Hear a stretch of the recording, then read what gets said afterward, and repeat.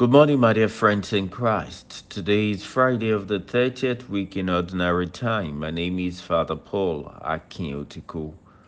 What does the world think of you? We read from the Gospel today that one Sabbath, when he went to dine at the house of a ruler who belonged to the Pharisees, they were watching him, and behold, there was a man before him who had dropsy. And Jesus spoke to the lawyers and the Pharisees, saying, Is it lawful to heal on the Sabbath or not? But they were silent. Then he took the man and healed him and let him go.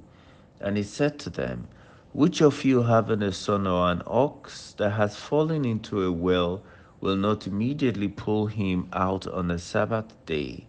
And they could not reply to this.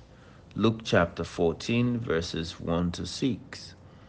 Dear friends, the world can predict our actions. Today we're told, one Sabbath when he went to dine at the house of a ruler who belonged to the Pharisees, they were watching him.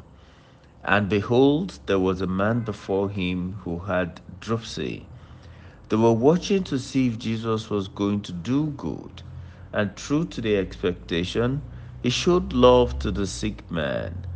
Jesus and his love for us is so infinite, so much so that what they were thinking did not stop him. And Jesus spoke to the lawyers and the Pharisees, saying, Is it lawful to heal on the Sabbath or not?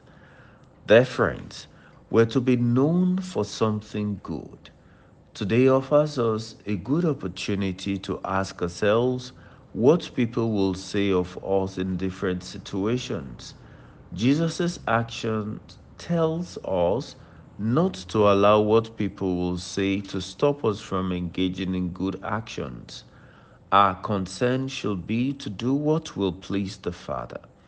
Every day is an opportunity to do good. Today has its share of opportunities. Will you be of help to those you meet? I pray that the Lord will give us the courage to respond to those in need and the eyes to spot them out. God bless you.